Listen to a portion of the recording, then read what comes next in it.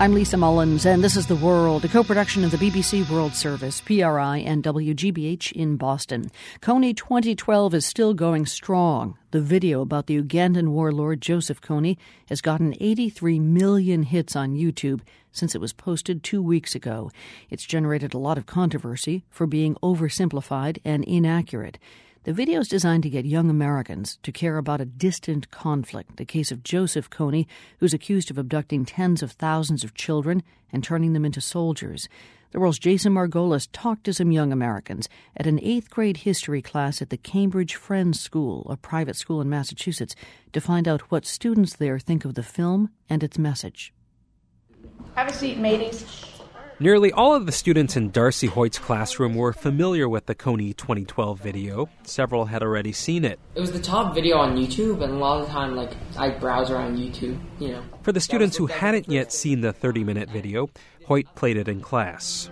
Who are you to end a war? I'm here to tell you, who are you not to? Here's the gist of the movie. Jason Russell, a 30-something filmmaker in San Diego, shares a first-person account of his visits to Africa and his activism back home. The film is really about Campbell and his efforts to raise awareness about Joseph Kony, and less about Kony himself. And the classroom discussion was much more about the film and the filmmakers than about problems in Africa. The way the video is, it totally gets you in the sense of, wow, I could be part of something bigger. The film and the cause is so inspiring because it's so reachable to us. It's very hypey. It's got solid color, smooth lines. These students have been studying propaganda from World War II, so they were ready to take a critical look at the film. They were both inspired and turned off by it. Take this scene where the filmmaker talks to his young son, Gavin. Can I tell you the bad guy's name? Yeah. This is the guy, Joseph Kony. He's the bad guy? Yeah. Did it seem self-indulgent to anybody that he had that whole thing about his son?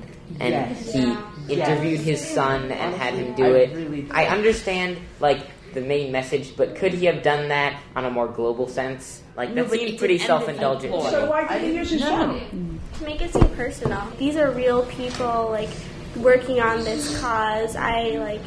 I'm telling this to my son. That really makes it real. I really felt it was really kind of creepy that he was just saying, to his son, he just sat his son down and said, this is the bad guy, this is the good guy. The students also had lots of questions about the finances behind Invisible Children, the organization that produced the film. The movie asked viewers to buy a $30 action kit, a poster, bracelets, stickers, and a T-shirt. The website says by buying the kit, quote, people will think you're an advocate of awesome. On April 20th, everyone is supposed to put up their Kony 2012 posters to raise awareness. I'd really like to do something, but I'm not sure how to do it because... Buy a poster. But I'm not going to buy a poster from this company because I've heard plenty of people cast doubt on what they're going to do, and I feel like it isn't... If I really want to do something rather than just spreading this message, right, I should find someone who I know is actually going to help. Not someone who I think is just going to try and sell tchotchkes about the movement to other supporters. Still, the students debated whether they should buy a poster for the classroom. There seemed to be a conflict. They didn't trust the filmmaker's organization, Invisible Children, but they didn't want to totally reject the message of the film, that is, stop Joseph Kony. One student said he knew the film was deceptive in some ways, but it was raising awareness for a good cause. He struggled with the question, is that okay? If you're deceiving people, I don't think that it's really okay.